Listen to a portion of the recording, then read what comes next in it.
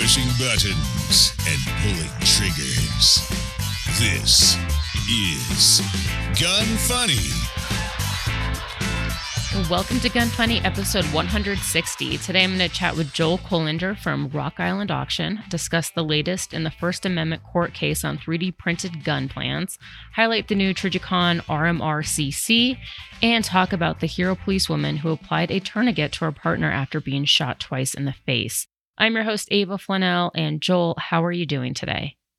I'm doing great. I must confess, I'm already interested about hearing someone who applied a tourniquet while being shot twice in the face. Yeah, actually, so my editor, he had a different story, and I was like, no. We got to switch this up because I read about this, and it has to be talked about because it's pretty amazing. So that sounds incredible. Oh, yeah, gracious. Yeah. Anyways, I'm glad that I was able to get you on this week, especially with, We can. Okay, we good. Can. Good, because we're already recording. So you're expecting a baby this week. Is this your first or? This is lucky number 3. Oh, okay. So at this point, the excitement's over. It's old hat. We're super bored. I'm not excited at all about the third one. That's funny. Do you guys know if it's a boy or a girl, or are you just going to wait and see? That was the only way we could add excitement, actually, was to not find out if it was going to be a boy or a girl. So we'll find out probably by the end of this week. Oh, nice. Yes, very exciting. Yeah. So you didn't do one of those gender reveal parties and light the entire state on fire. That's good. We neglected to do that. Yeah. But the citizens of Illinois were pretty happy about it. All right. Before we get into it, I'm going to talk about Manticore Arms. If you guys have the Tavor from IWI, you should go check out all of the parts that Manticore Arms makes. I've talked about some, like the cantilever, the switchback charging handles, curved butt pads, gasketed port covers. They're all in stock right now. They make excellent upgrades to your Tavor. In my opinion, they're just a much. They just help increase capability, ergonomics, functionality, all of that good stuff. Go and check it out. That's at manticorearms.com. Don't forget to use the code GUNFUNNY15. That gets you 15% off.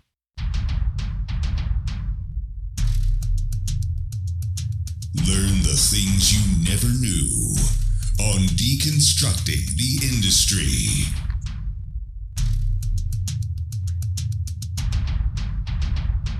Joel, you and I, we actually met when I was in Texas at was it the Safari Land show? Is that what it's called? Dallas Safari Club. Oh, okay. Okay. Similar enough. It was Safari-esque, whatever. And it was a little different because it wasn't your typical, I don't know. It wasn't my typical, like the events that I typically go to that you'd see at SHOT Show and stuff. There was a lot of companies, like fur companies, and it was definitely a lot more geared around like hunting and collectibles and stuff like that. And you guys had a booth and you guys had some really, really amazing, beautiful guns that I didn't even want to touch because they were so expensive that if I left like a fingerprint on them, I'd probably have to pay at least, I don't know, $20,000.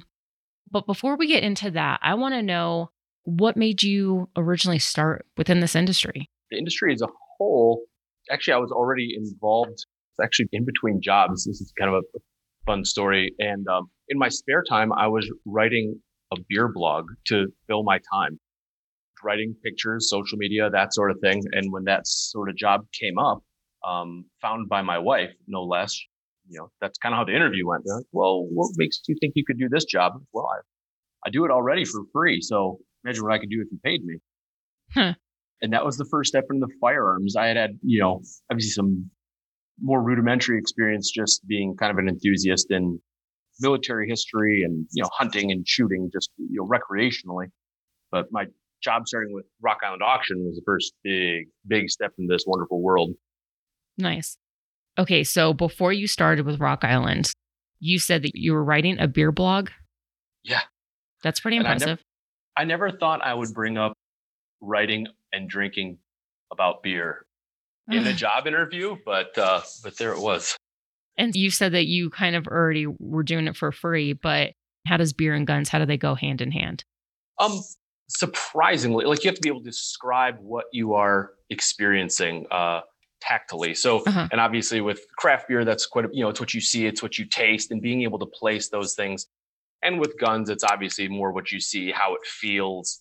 And then of course, being able to describe the history. Well, you have to be able to describe a beer too. And a lot of times you're describing very similar things, whether that's how a gun shoulders, a trigger pull, et cetera, et cetera. How many ways are there where you can describe like the glass rod, quote unquote, of a really nice trigger? Well, how many ways are there you can describe the level of effervescence in a beer? Like, you got to be creative and think about different ways to talk about the same things. And so it kind of lent itself really well, but just more, what helped probably more was just the self-editing process and a few more boring things like that. And where did your knowledge of firearms come from? Like I said, it started basically, and I hate to say the traditional like boy answer, like war history in school, but frankly, it's the first time you really hear about what those soldiers went through and what guns they were using in these battles. And you're really told for the first time. And it kind of grabbed me learning about World War II and Vietnam. So that was probably the earliest in the more technical side. And as far as the recreation and just use, hunting with dad, whether it was squirrels and starlings from, I don't know, with a Ruger 1022, I don't know how young, and and deer hunting and on from there. Nice. So what is your position at Rock Island right now? It is the funnily named Interactive Production Manager. Oh, that's a nice label. It was even when I was on a team by myself, I was apparently a manager. So that's a that's good funny one to have. Nice. Okay, so let's talk about some of the auctions. You guys specialize in rare exotic firearms. Tell us a little about the company and how it got started. Sure. The company has some pretty humble roots, despite the guns that we have now. Our CEO and founder, Pat Hogan, he got out of the Navy and he was going to start, and he grew up in the Chicago area, Southside Chicago, big family. And after he got out of the Navy, he was going to start essentially like a gas station franchise, and he bought it and ended up not being in Chicago. The franchise ended up being on the far side of the state, Rock Island, where we are now. So moved across the state and started basically a chain of gas stations, like one growing into another. And then it keeps burgeoning. And that's kind of something we still see with the company culture today. It's like always, what's the next step? What's the next step? And from there, it was oddly like gas stations, car washes, movie rentals. And from movie, it turned into film development. And that's where things really started to transition into auctions in the firearms auction space. That photography turned into, they actually did a catalog for Little John's auction service out on the West Coast. And after doing a few of those, they kind of decided, well, we could do this ourselves. And so they did. So in 1993, they started Rock Island Auction Company in actually I believe it was one of the garages they had for the existing businesses. Wow. That's pretty cool. And where do you typically find most of your inventory? Here in the United States, but it's anywhere, coast to coast. We obviously do have quite a bit of a growing number of international consignments as well. The last few auctions have had Malcolm King and some very high-end sporting arms coming from across the Atlantic, but most of the time it's just right here in the continental U.S.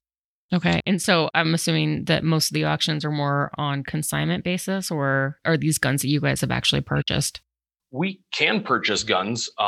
We more times push for consignment because everybody stands to make more money. Mm-hmm. If we buy guns, I mean, we're a business like anybody else. It's just like a car lot or your local gun store. You have to buy low to sell high to try to make some money off these guns, off the service you're providing. And then you're at a little bit of a butting heads almost with the people you're doing business with, because you're trying to buy low and they want more money, and it's conflicting a little bit. So we do like to try to have guns placed in auction, because then you're on the same team. Gotcha. They want you to make more money. We want that gun to make as much money as possible, so we can get the percentage that we're going to be taking for our service. So then everybody's on the same team, and it just hopes the gun absolutely shoots the moon when it comes to auction time. So we do try to. We like to have more consignments than not. Mm-hmm, yeah. Well, is there somebody there that knows the history of all of these firearms? Like, how do you guys determine what the cost is? There's not someone, but there is a team of someones. So there are employees here, of course, who have a lot of experience in the firearms industry dating back decades, not only the firearms industry, but like the collecting, I'll call it the collecting fraternity specifically, so they have a lot of experience. They know where these guns have gone and where they've been and what collections they've seen and the values even that they may have brought. We also have a handful of specialists on hand who are reviewing guns and able to do research online and with our own library, and even some third-party consultants that come in. If we need some help on, say, I don't know, say Smith and Wessons, and we might have a Smith and Wesson author come in and really nail down some of these guns for us. That's pretty cool. Yeah. In your experience, what have you seen that's been the most expensive auction, and then on top of that, the most rare that you guys have come across? Well, rare is a hard one because it sounds a little crazy, like we're not doing our job if we make anything rare sound common. Mm-hmm. But there are so many pieces that come through that are literally one of a kind. There was a Confederate revolver here. The exact manufacturer escapes me. I'm a little embarrassed because we just sold it. It's serial number 1. It's one of a kind. There's bullet board that we just sold. Like, you wouldn't think much about a bullet board, but there's some collectors. These bullet boards are selling for anywhere from $20,000 to $40,000. And one we just sold there's only 3 known, and one's in the Smithsonian and one's at the Springfield Museum. And we have the 3rd one, and it's available for the public. So what's the rarest? Well, it's always the one there's only one of. This last auction was also a Colt Walker. It's the only known engraved version of a Colt Walker. So an already iconic Western, developmental firearm. Well, here's the only version of it. So go find another one, they like to say. As far as the most expensive auction that we've ever had was actually just last June. It was the largest firearms auction in firearms auction history. It was at right there at $21 million over the 3-day sale. Wow. And what was that? Oh, I'm sorry. That was the wholesale. Oh, okay. So what? The whole what 3 would days be? Was, yeah, and that's still a lot within 3 days to sell that much. But what would you say is the most expensive single firearm or product that you guys have sold? Sure. Well, the firearm was actually, so speaking of the Colt Walker, I believe in 2018, we had sold a civilian Colt Walker. That went for $1.8 million. And it's the only known, or it's one of very few, cased versions of a Colt Walker. So it, in its condition, was pretty phenomenal, especially for a Colt Walker. So $1.8 million for that. But that wasn't the most expensive item we've ever sold. Was actually I don't remember if it was 14th or 15th. I'll say 15th century, like a chainmail shirt that had some plating on it, with gold embellishment, and it had belonged to a 15th century Egyptian sultan. Wow. To make that as quick as possible. And that sold for $2.3 million. Wow. That's crazy. Yeah, it is. It went to, what was crazier was seeing it on the Instagram page for the Metropolitan Museum of Arts, their arts or Arm and Armor division. Uh-huh. It was on their Instagram page. Now, I don't know if they bought it or if whoever did buy it, loaned it to them or maybe even donated it to them. But it definitely went to almost immediately within the year to the Metropolitan Museum of Art. And within the last 6 months, I saw it it's now on loan to the Louvre in Abu Dhabi. But it was here. It was in little old Midwest Rock Island, Illinois, right on the Mississippi River. I always thought that's cool just to see where that thing has ended up. Definitely. Well, that was going to be my next question is who are these people that are buying these items? So we'll just assume, all right, maybe a museum or somebody who donated that to the museum. But typically, who else are your guys' customers? I would say by and large, it's private collectors. As far as I know, museums, outside the very, very large, the very, very prominent museums, don't have the budget for some of these, frankly, for firearms that are deserving of being in a museum. Some do, a lot don't. And so I don't think museums are often on the top of the list. It's a lot more individual collectors. Sure, you get some dealers in there as well who, if they can find something that they think is underpriced, will probably try to turn it around. But yeah, mostly private collectors, people who spent a very long time establishing collections in one particular genre or another. Wow. All right, I'm going to take a quick break, talk about SB Tactical.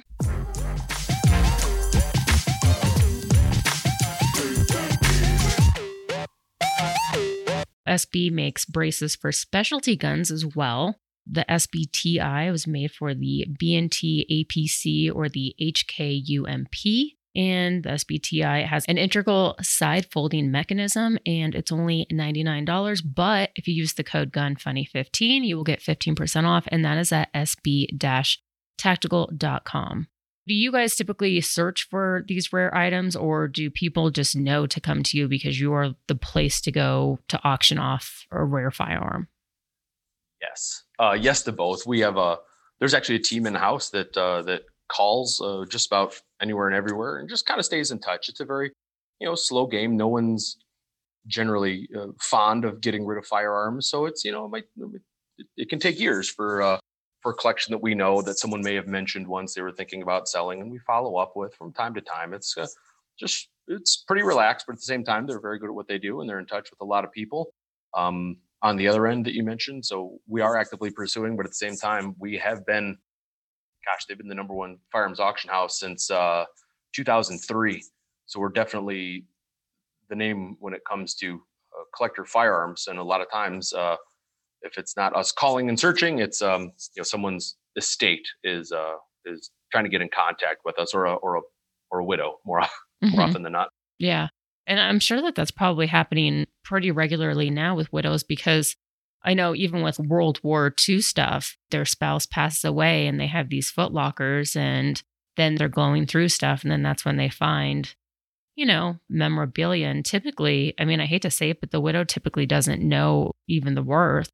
And they'll contact a local museum and be like, here you go. Yeah, I'll sell it to you for $20 and it's worth $20,000. And I've been hearing more and more about that lately, just because a lot of the baby boomers are now passing away. Mm-hmm. So that is correct, which is kind of why a lot of times when people call us, it can be a breath of fresh air, because again, we're on the same team. We want your item to make money, and on some of this stuff, how are you going to know? mm-hmm. If you have a regular, maybe a piecemeal Luger that's worth $800 versus if something has that little mark on it that says Krieghoff, and you're talking like a minimum $5,000 Luger, and it's just, it can be a world of difference from especially once you dive into the minutia of some of these collecting genres. So yeah, we love helping out like that. How do these auctions work typically? Well, we'll obviously we start by getting the guns in the building. Is that sort of the process you're looking for? Or? Yeah, well, I guess, and I have a follow-up question. I want to know Sure. how COVID has affected this, but typically I'm assuming that most auctions were done in person as opposed to online, or did you guys just kind of do a variety of both? We did both. So obviously, that first quarter this year, everyone was buttoned up pretty tight. We buttoned up as well. That June auction I talked about, that was like the world record setter, that was pushed off. That was our April and originally May spring auction. And as far as I know, we have not typically pushed auctions around very much, but we did. We did that, and they added a ton of online sales, like one probably almost every 2 weeks. Wow. People needed something to do. We had a lot of guns that still needed to be sold. It was kind of a match made in heaven as far as that goes. And then, things are tapering down a little bit. Everybody's a little less excited, and we were able to host the June auction, but not without some pretty significant changes. So obviously we have live bidders. We have people who are bidding live via telephone. And then, of course, people who are submitting their bids in advance. So the auction hall, we made sure, all the seating is, 2 to a seat, and the tables are 6 feet apart. They put plexiglass partitions between every phone bidder, which I was like, I appreciate the effort. It does remind me a little bit of the smoking section in a Perkins. Right. And like nope, smoke stops right here. But, they're doing things like that, but they're also, we set up a building across the street that we had purchased last year to house some of the tanks we were actually auctioning, and made a remote bidding lounge. So now there's bidding across the street, essentially with a representative. There's more seating for food and drink for employees to sit and eat as well. Like, it just really helped space everything out, and give people enough room to not be all packed in the same building and have a good, safe auction experience. Mm-hmm. You said you also auction off tanks? We have, yes. That's crazy. In fact, right now, the last 2 auctions, our bar at that remote bidding lounge, the bar has been built around an M4 Sherman tank. Wow. And that's fun. But yeah, last year we had we offered a Patton tank. There's an M48. There was actually a MiG-21 jet as well. Like, there's been some fun stuff recently. Mm-hmm. Is it just high-end stuff that you guys auction, or do you also auction off just regular guns as well, or regular items? It is everything. Like I said, from the $1.8 million Colts to $500 Glocks and everything in between. And thankfully, they're kind of divvied up by auction. So the premier auctions, those are the world-class collectibles. I think the lowest quote lot value they want to have on something like that would be $1,000. And some things go under and some things go over. And it's, but things basically start around there. We also have, those take 3 days sales, but we have our sporting and collector auctions. Those are great for beginning collectors and people who still want to buy usable guns. You need a hunting shotgun, a deer rifle, you like ARs, you like what have you. It can be some very high end, and again, like I said, some just good old everyday EDC type guns. It's everything in between. And then as if those two weren't enough, in the sporting collector auctions, they'll have like 10,000 guns is what we try to have. And we try to sell them in 4 days. Wow. So there's definitely something for everybody in one of those sales. Like I said, whether it's the everyday guns or we say beginning collectibles, a Henry rifle in our premier auction might start at $20,000. A Henry rifle in our sporting collector might be under that. It's not going to be quite as pristine. It's not going to be the condition, but I mean, if you want a Henry rifle and that's your budget, I mean, my goodness, that's where to find it. Mm-hmm. And then there's our online auctions. We try to do one of those every month. It's about 1,200 lots, and it is everything from $50 to $5,000. There's a lot of fun and randomness in those. Have you guys seen a large uptick with just a lot of the basic firearms being sold in the last couple of months? I would say yes, just based on June's auction. Mm-hmm. June, of course, the world record. It's hard to argue with numbers like that, and we've seen those kind of mirrored in the rest of the industry with these record gun sales. But then our September auction, when we just had last weekend, we did not offer as many guns as we typically do. And is that just because inventory was low? Yeah, we're not sure if that just.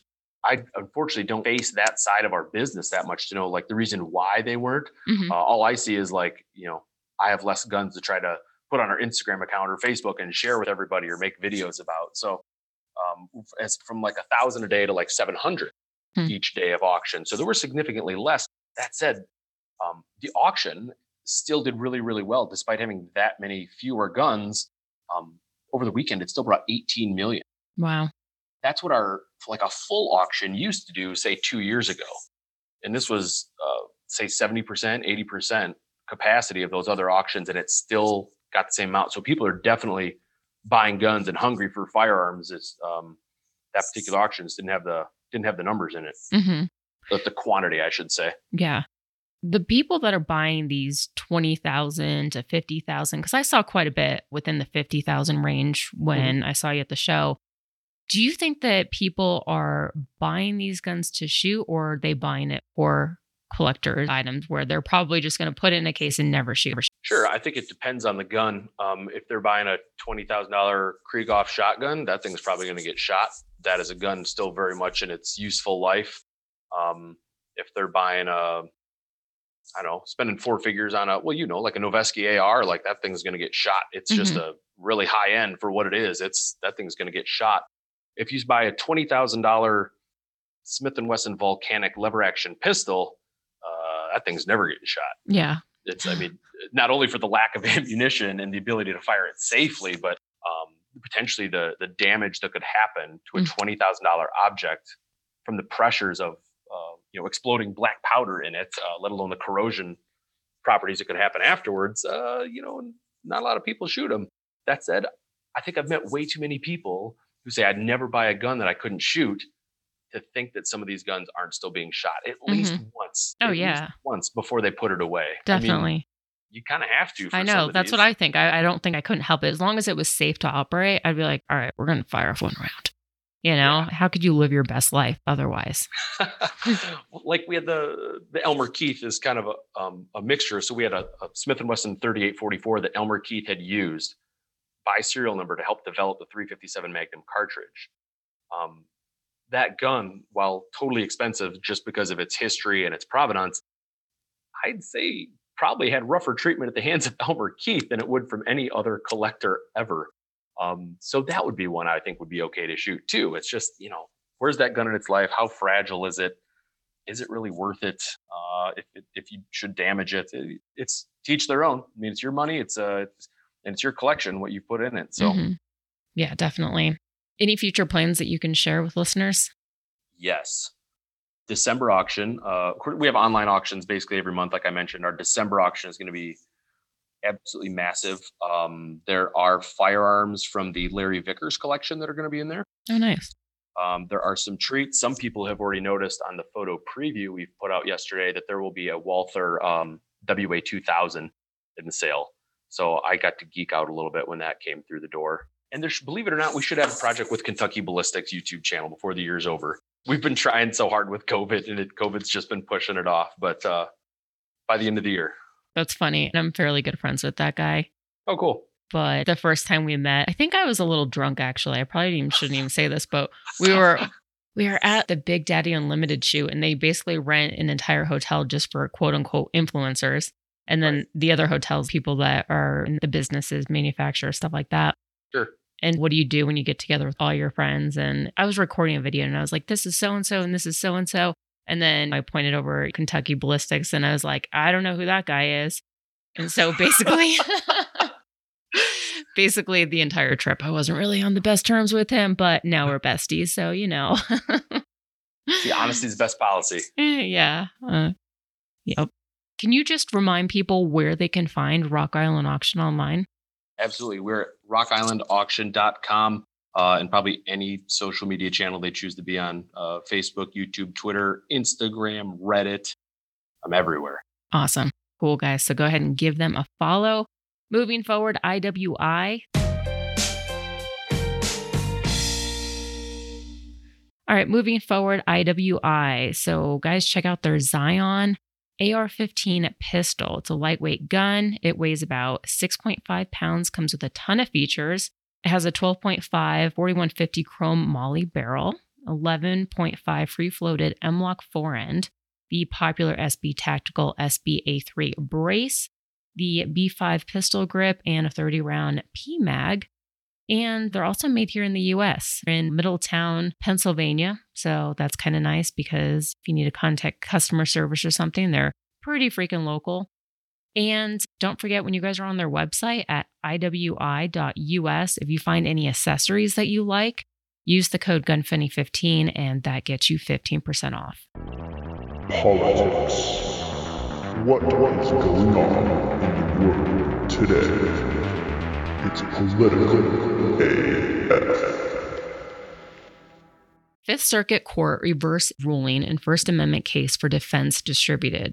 On August 19, 2020, a 3-judge panel of the Fifth Circuit reversed the previous decision and found that the Attorney General of New Jersey is under Texas justification for the case of Defense Distributed versus Graywall.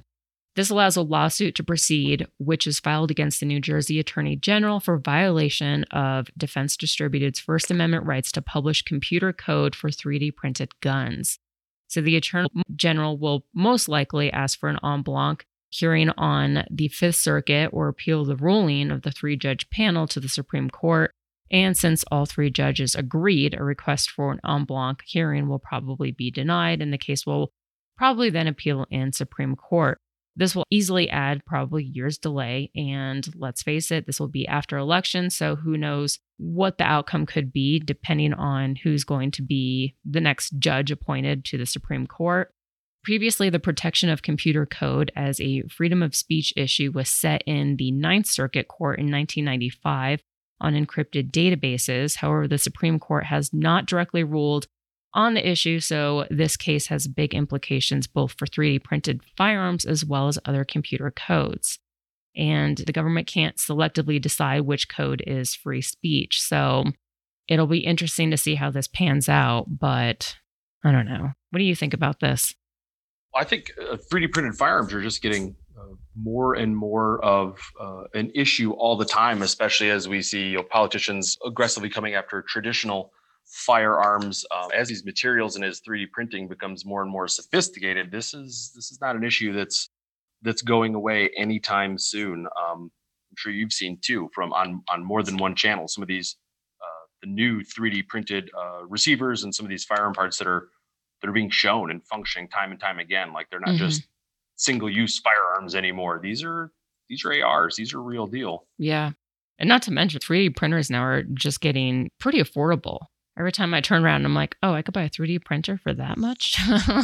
But yeah, I don't know. I do think it's free speech and they should be able to post whatever they want. But I don't know. It just kind of annoys me that they pick and choose what they consider as free speech. Okay. Yeah, I wonder how that works. Like if it's just what cases get brought to them, like who has the money to make a lawsuit gets to determine if their free speech gets defended or not. That seems like a terrible way to go about it. Agree. Moving forward, Smith & Wesson. If you guys haven't already done so, you should check out the M&P 2.0 pistols. It's the revised M&P Striker Fire gun. Has an extended stainless steel chassis and a low bore axis to reduce muzzle flip. Additionally, has a crisp trigger, lighter pull, improved reset. It's available in 9, 40, 45, and it includes a aggressively textured grip with 4 interchangeable palm swells. Do you typically change out your palm swells? I did immediately on my VP9. I have kind of some bigger old meat hooks and I love the way that thing felt in the store like the minute I got it. So I switched out the big palm swells right away and I have not regretted it. I guess that's one of the things that with a lot of these guns, they always come out with the interchangeable ones, but I typically just keep the one that's on there, which I think they typically use the medium size, but this one has 4. So then you can definitely, with all of those options, make sure that the gun absolutely fits your hands very well, depending on the size. It also includes 3 magazines, and there's multiple models, including optic ready, subcompact, long slide, and much more. You can check it out at smith-wesson.com. Q&A. There's no such thing as a stupid question. Just kidding. Visit gunfunny.com/contact to submit yours. All right, today's question. I recently had someone ask me about short shotguns with pistol grips for home defense, and then they wouldn't listen to the reasons why I advised against them. What are your thoughts on using them for home defense? I'm not really a big fan of using shotguns for home defense, really at all. If it's a full-size shotgun, it's pretty difficult to maneuver around, and you're also limited to not that many rounds. And everyone's always like, yeah, if you use birdshot, you're not going to miss, but birdshot's not really that effective. If you use buckshot or slug, it'll obviously go through walls. And if you're using the shotgun pistol, especially with the grip, I don't know if you've ever shot a shotgun pistol, but unless you change it out and you put an SB tactical brace or something on it, it's not the easiest to operate. And it definitely has quite a bit of recoil. So I would stick with something else. What are your thoughts? Well, birdshot at contact distance obviously rips a hole through a lot, but how often are we at contact distance? It's more likely it's going to be across a room or down a hallway. And that birdshot you'll see from photos everywhere or ballistic gel test, it peppers whoever's not supposed to be there, but there's no penetration. There's no lethal factor. Like, should they want to, that fight is going to continue. Slugs, obviously a little different. Buckshot, obviously a little different, but you're also limited in capacity with a shotgun as compared to like a 17 round polymer anything pistol that's on the market today. I mean, they give you a little bit more room for error as far as aiming, but I'd just take the capacity over that. Yeah, definitely. And it's just so much easier, I think, to operate even a handgun versus, especially for home defense. I just think a handgun's probably a little bit more ideal. That would be the biggest thing is if you're using a shotgun pistol, especially with the grips, it's just not going to be easy to operate. So that would be the biggest thing. But gotta say, I agree with you. All right, Sharps Bros.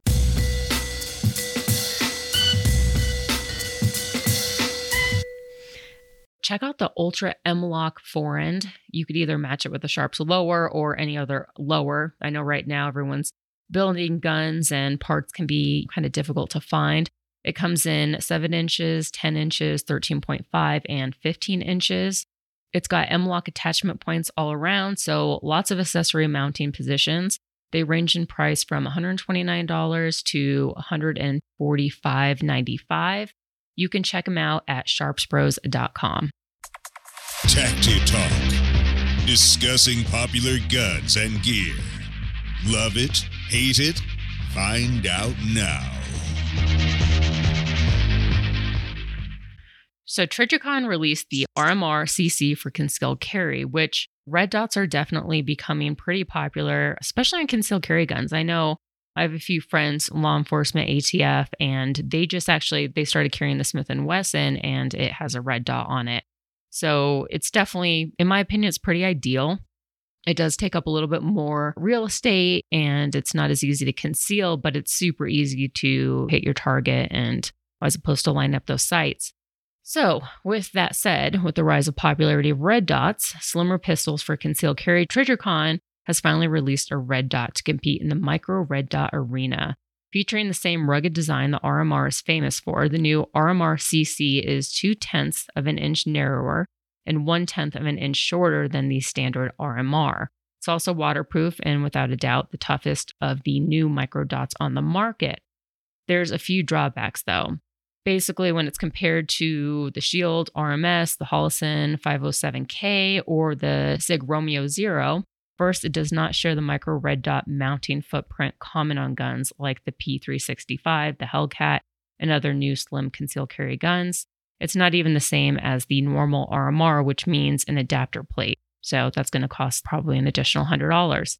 Second, the base of the RMR CC is thicker than other micros.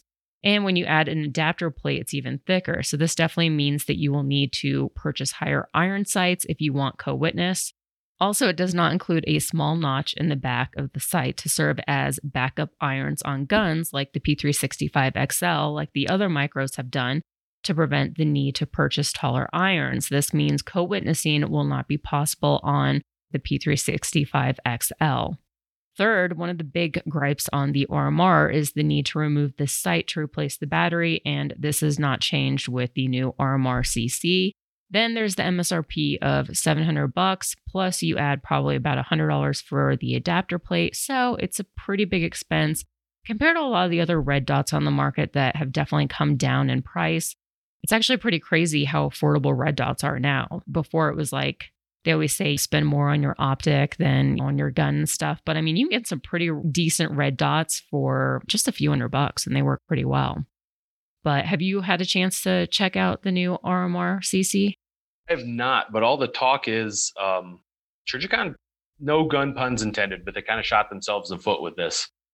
And I hate to say that because there's so many things they have knocked out of the park, and there's so many things they like sponsor and do well in the firearms community, like Dallas Safari Club, which they sponsor. Mm-hmm. But the compatibility, I wonder how much that's going to be an issue. I mean, don't we all do the same thing every time our cell phones use a cable that we don't already have? And then, we piss and moan about it for a couple months, and then we all just start buying the new cables anyway. So if it was somebody smaller that was doing this, I'd be like, hey, that was kind of, you rang your own death knell. But when somebody like Trijicon does it, I wonder if more and more places are going to pick up on it. It's kind of like, not every, we can't be mad at every new polymer pistol because it doesn't take Glock mags. Like, people are going to have to make other stuff. I wonder if this is right down that line. Mm-hmm. I wonder if it's actually going to add the cost to other guns that typically include all the different plates to take up the most common red dots. I know the IWI Masada pistol, it came with, I think it was 4 different plates, depending on the red dot that you were using, the most common that you would typically see. So I wonder if that's also going to affect the overall cost on some of these guns that include options like that. But and how long will it take some of these other manufacturers to pick up on it? I don't know which one will come first. Does Trijicon's popularity have to be come first, or will Trijicon's popularity come later as more and more manufacturers adapt to that plate? Mm-hmm, definitely. That's interesting. Yeah. All right, polymer 80. So if you're wanting to build an 80% in 10 millimeter or 45 ACP, you should check out the PF45 kits. It's the G20 or G21 frame kit. Works with all Gen 3 parts and slides. And as always, it has that 1911 style grip angle, which a lot of people prefer over the Glock grip angles. Completing the PF45 is just like any other P80 frame, and it comes with the jig and cutting bits. Check them out. They go for just $170 for the frame kit, and that is at polymer80.com. Don't forget to use the code GUNFUNNY, and that gets you 15% off. Stupid, funny, cool, interesting, awesome, as never mind, AF. Joel, I'm sure that you heard about the 2 police officers that were sitting in their car and some guy who hasn't been identified just walks up and shoots them both. And this happened in California. Have you heard about that?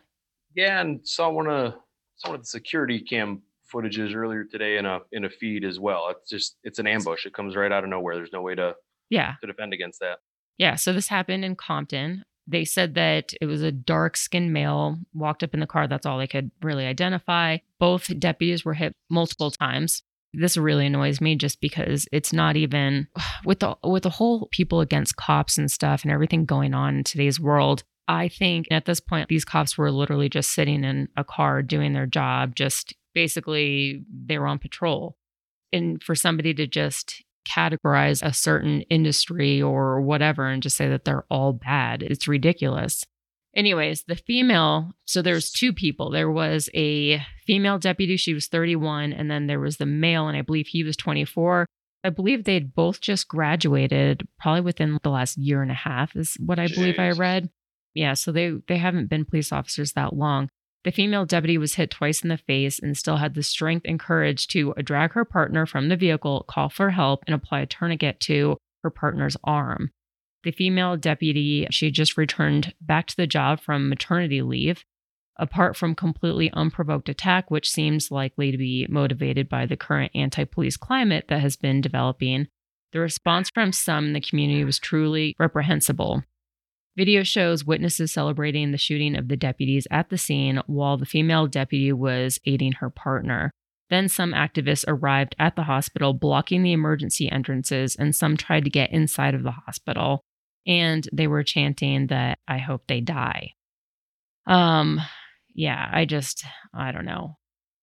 When I read this, it just made me sick that people could, I don't really even have any words for this kind of hatred. And not to mention, these two adults are pretty young, 24 years old, and that's extremely young. 31. I totally commend her for the fact that she got hit multiple times, was still able to call for help and put a tourniquet on her partner, which is pretty freaking impressive. And then there's just these people that have no idea who the police officers are. They just categorize them as being bad people because they're police officers. And then to go as far as go to the hospital, try to get into the emergency room and chant that I hope they die is pretty awful. It's really hard to think that this is America and this is what we've become. Joel, what do you think? I think it is. I hate to generalize it as what we've become, because I think people like this, you'd like to think are at the fringe of any particular movement, that these people would be called out regardless of what side you're on, simply because even if you were, the biggest part of this anti-police sentiment, events like this do not help your cause. Mm-hmm. Attacks on police, they generate sympathy for the police when police are being ambushed and murdered in their car for sitting there and doing their job. All other grievances aside, so it should be roundly condemned. That said, this is also the media. It's going to take the absolute worst things that have happened, and they're going to present it to you on a plate to paint one side or another one way. And obviously that stuff like that doesn't happen every day. And thank God it doesn't. When it's basically I want to speculate too much, but the news takes the worst thing that happens every single day. And I think this is the worst thing. So I want to postulate too much that this is widespread. Obviously there is anti-police sentiment right now, and it is a very growing and popular movement. But things like this and the evil that you saw like in front of the hospital, you just, I don't know, maybe I'm naive. You just hope it can't be a more widespread as mm-hmm. bad as that was. Mm-hmm. I completely agree. Yeah, definitely frustrating. I hope that both police officers, they make a full recovery, especially to hear that the woman just came back from maternity leave. That's always sad too, and their parents. Anyways, moving forward, Triarch Systems, aside from their Tri-11s and all their other custom Glock stuff that they do, they also customize the P365. There's a few P365 XLs in stock right now if you go to their website, and that is at triarchsystems.com. Don't forget to use the code AVA, AVA, and you'll get 5% off. And now iTunes reviews. First iTunes review is frustrated over and over. Best soothing voice gun show ever. Thanks, I hate my voice.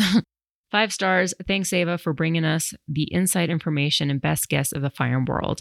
This is mostly for you, but a little for Jon Snow because he must be my long-lost, unmasked brother from another mother. Keep up the great work. Jesse James Outdoors on IG. Second is Poetry on a Cracker. Show's good AF. 5 stars. I try to turn it off, but it's such a good show, I have to listen. Maybe I won't get fired from this job for not working while I'm listening. All right, so Joel, I want you to pick a lucky winner out of those 2 reviews. So would you say the first or the second? Well, let's go with the first. All right. Maybe it'll bring some confidence about that soothing voice. Yeah, there you go. All right, now it's time to wrap up. So guys, you can find me at gunfunny.com. If you want to support the show, you enjoy it, and you want to contribute, you should consider becoming a Patreon. You could do that at patreon.com/gunfunny, and you'll get access to our Patreon-only Facebook group, which continues to grow. Also, Blown Deadline, he gives away a $300 gift certificate to a lucky patron each month. Actually, a patron that just joined last month was the winner of this month's giveaway.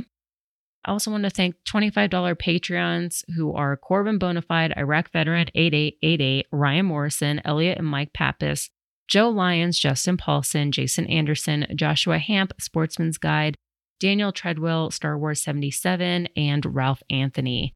King of the Patreon is still Jon Snow. He wants me to say the author, Tom Clancy, has to pay royalties to Operator Tickles because The Sum of All Fears is the name of Operator Tickles' autobiography. And Joel, thank you once again for joining me today. Can you just remind listeners once again where they can find Rock Island Auction online? Sure, of course, all our social media channels and www.rockislandauction.com. All right, cool. On that note, we are out of here.